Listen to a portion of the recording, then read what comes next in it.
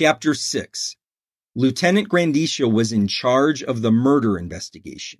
The morning following the grisly discovery, he assembled 8 men and 2 women. They formed the team that would sift through the commonplace bits of life from a violated apartment. Sophisticated tests would be run to see if inanimate objects had stories to tell. Freaks on the street would be questioned. The street usually knew when weird things were going down. Fingerprints lifted from the complex would be compared to millions of others for matching ridges and swirls. All of the information would be squeezed, sifted, shaken, and inverted. Hopefully an answer would pop out. In the end, it was usually a lucky break somewhere that would make sense out of everything. Ray sent a male-female team back to the apartment complex to follow up with witnesses and statements. Neighbors were questioned the night of the bloodshed, but since no one admitted seeing strangers or known persons entering or leaving the Donis flat, in-depth interrogation was continued. A team was sent back to the apartment to re-sweep the personal belongings. Sometimes answers came from checkbooks, personal phone books, diaries, letters, or phone bills. 2 detectives set about checking the work associates and employment histories of Jim and Sue Donis. 2 more were responsible for the financial affairs of the family in all related avenues. The remaining staff was office-bound. Their charge was to accumulate, correlate, file, run computer printouts, and do whatever else was necessary. Ray began his first day of the investigation by interviewing the Pranitts and meeting with John Lepico. Jules and Liz Pranitt, unfortunately, had no information that could justify the massacre. The Donises were everyday people.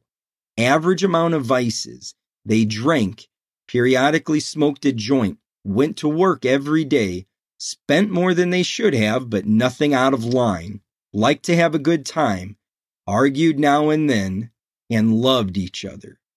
Lately, Sue had been talking about having children.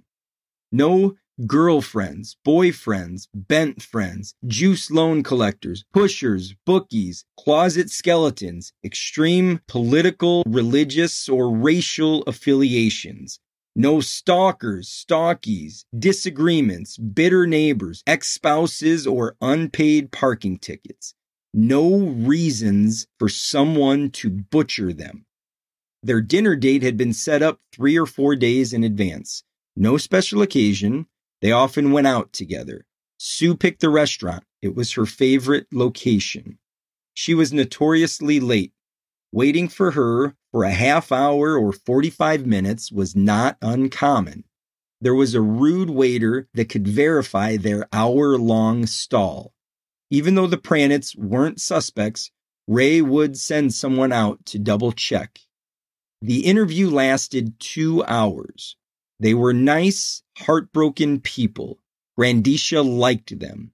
He gave Jules his direct line number, told him to call if they thought of anything new or curious, or if they wanted to know how the investigation was proceeding.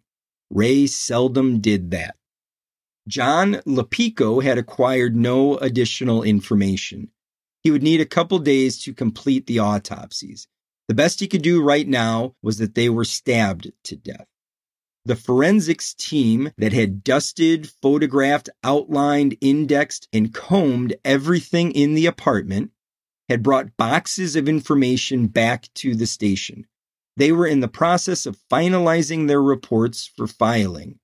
Ray sought out some of them to get preliminary impressions. There were 3 to 6 people involved, probably all male. Jim Donis was killed. The apartment was ransacked, then Sue Donis was killed. No one thought Sue Donis was sexually abused. No drugs were found. No drug paraphernalia. A few bits of something resembling diced oregano was found in one of the dresser drawers, probably from a couple joints. Consensus: this wasn't about drugs. Ray returned to his office to think. What the fuck? Was this a clutter thing? Somebody thought they had a pile of money hidden? No display of wealth, and this wasn't a Kansas farmhouse. A Manson thing? No freaks running around town. Problems still existed, big problems, but the disillusionment was different back then. What's left? Something new? No. There were no new things. He wished he had a reason. A reason would make it easier. Concentration could be focused on certain avenues. Without a reason, everything had to be pursued. Ray spent the rest of the day meeting periodically with most members of his team. He started to go through the boxes of things from the apartment, mundane things. Nothing jumped out at him. Nothing appeared to want to tell a story. At about 6, Randisha and the male-female team from the complex went to the Fine Time. They had been gone the entire shift, and Ray wanted to talk to them. All agreed drinks were necessary. Nothing confidential would be said. Joe Crownder, Margie Grenk, and the lieutenant found a corner spot as isolated as a bar table could be. Joe was a 17-year veteran of the force, a detective for the last 5. He was good at talking to people, didn't impose, and made them feel at ease. Margie was cute in an old-fashioned way. Shoulder-length black hair, sparkling green eyes, full red lips. The girl next door that you thought about when you were a young boy, just beginning to have erotic thoughts about the opposite sex. She was good with people, too. Men wanted to tell her what they knew, and women didn't feel threatened. Grenk was married and had a couple kids. Ray didn't remember what her husband did. For the last 6 months or so, she had been having marital problems. The husband started drinking too much and couldn't handle it. He had been passing out in various neighborhood bars. It never interfered with her career, though. She continued to raise her family and do everything possible at work. If she were a man, she would have been a captain by now. That bothered Ray. Carol was working the bar area and came to the table even though it wasn't in her station. She smiled and said, "Hey, baby, what are your friends drinking?" "Hey, Carol Lombard without the E." He looked at Joe and Margie. Joe said, "Beer, any kind." Margie said, "Vodka rocks." Both started to say, "Who's Car—" Randisha interrupted, held his hand up and said, "Don't ask. Every time I explain, I feel a year older." Each looked at him and smirked. All 3 lit cigarettes and comfortably settled in their seats. Ray started. "Did anybody see anything?" Margie answered, "Nobody saw a thing. We talked to every resident in the Donis building and all the people in the adjoining complex. Nothing. Carol was back. She served the drinks. As she bent slightly forward and reached across with the beer, her breast brushed Ray's brow. She continued on as if nothing had occurred. "I'll check back in 5 or 10 minutes. Enjoy." The Fine Time was beginning to fill up. Lawyers, judges, politicians, and other detectives. As the recently served trio watched Carol ebb away to other tables, Regis Kahane walked in. Ray and Regis acknowledged each other. Kahane was with his secretary, and they found the last open spot in the opposite corner. Ray's party returned their attention to each other. Margie said, "Well, I guess I'm warned. It's kind of flattering." Joe and Ray stared at Margie. "The little boob thing. I guess I shouldn't say little. The boob thing. That was meant for me. Just telling me, don't get any ideas." Ray felt a need to respond. "Well, Carol and I are friends in a manner of speaking." All three sipped their drinks through halfway leering lips. Neither Joe nor Margie commented. Joe finally spoke up. So, you know Kahane? Ray answered, Yeah, we've been on opposite sides of a few cases. How'd you do? Joe asked. Won some, lost some. Joe continued, What do you think of him? Very good at what he does. Nice guy, too. We've shared drinks waiting for juries to come back. Joe followed strongly. Doesn't it frost your balls when these defense attorneys get some scumbag off? Ray threw high and inside to back him up. No, it doesn't. They do their job. We do ours. Joe didn't stop. Yeah, but you know, when we catch whoever did this, some do-gooder out there is going to try every fucking trick to get him to walk. Ray made a mental note to double-check Crounder's work and to make sure someone always accompanied him. Look, let's catch these fucks first, then worry about those other things. Now, anything else from the complex? Margie had been quietly taking in the bashing. Joe's comments surprised her. She had been with him on a number of cases, and he had never vented those feelings before. He was at the crime scene, as was she. Maybe the depravity was getting to him. Grandisha's abrupt termination of the pseudo-philosophical discussion caught her off guard as well. She fidgeted a bit, regained her concentration, and continued her informal report. Oh yeah, we had an almost.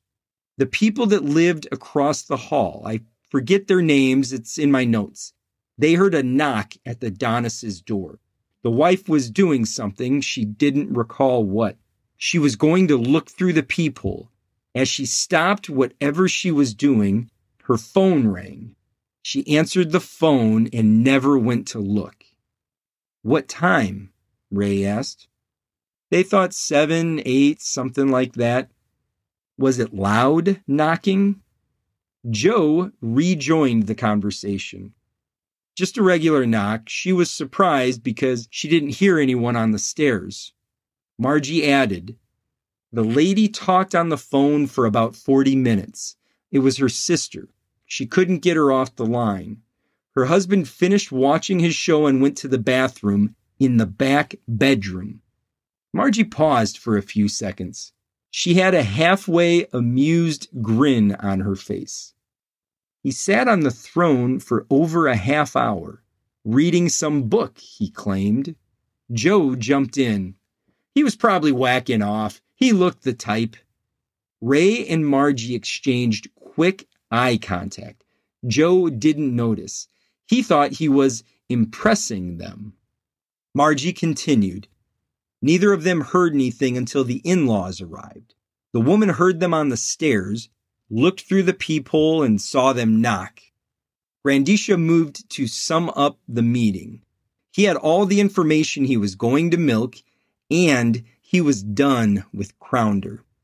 So, these people were smart enough to sneak in, stupid enough to knock, crazy enough to butcher 2 people, and lucky enough to pull it off. Joe jumped back in, ready to impress even more. Was the poor bitch raped?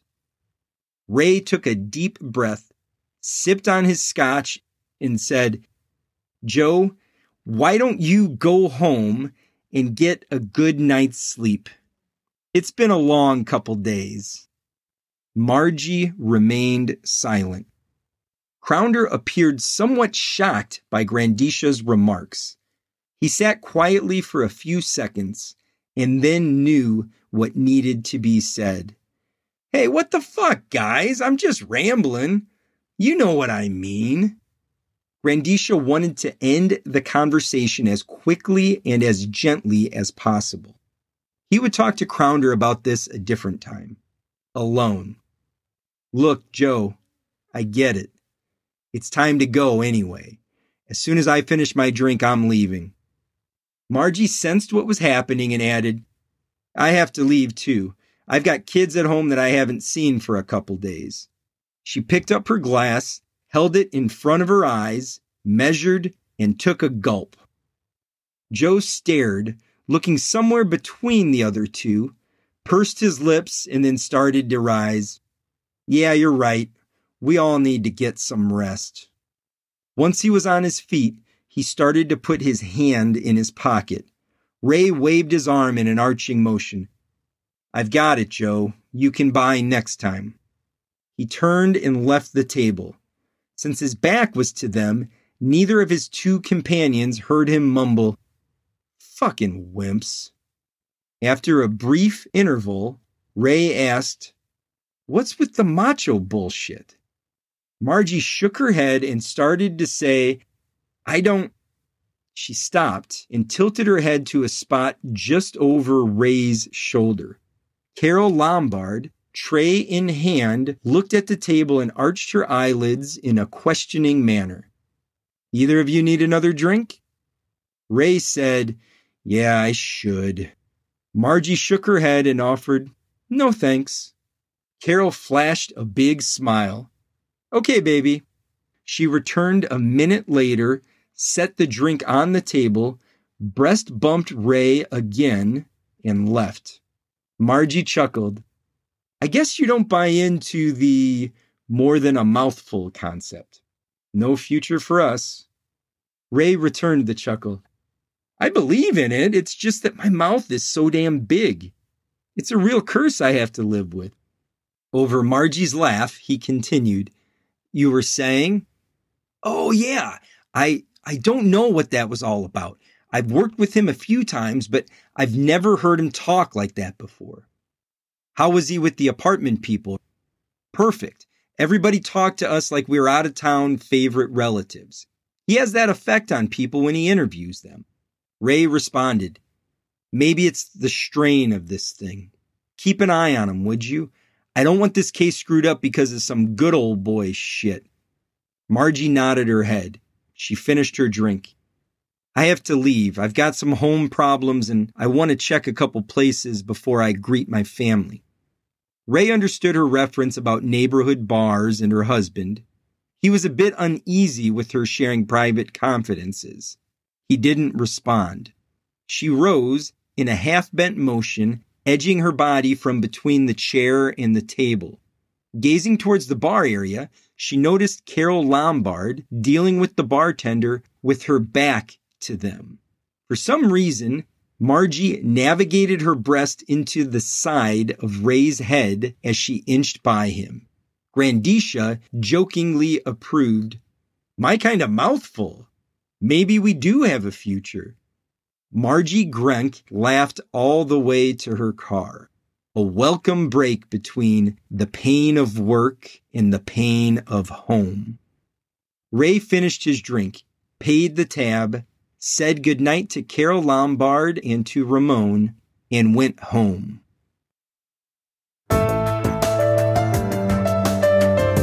You're listening to Many Combs by Steve Listina.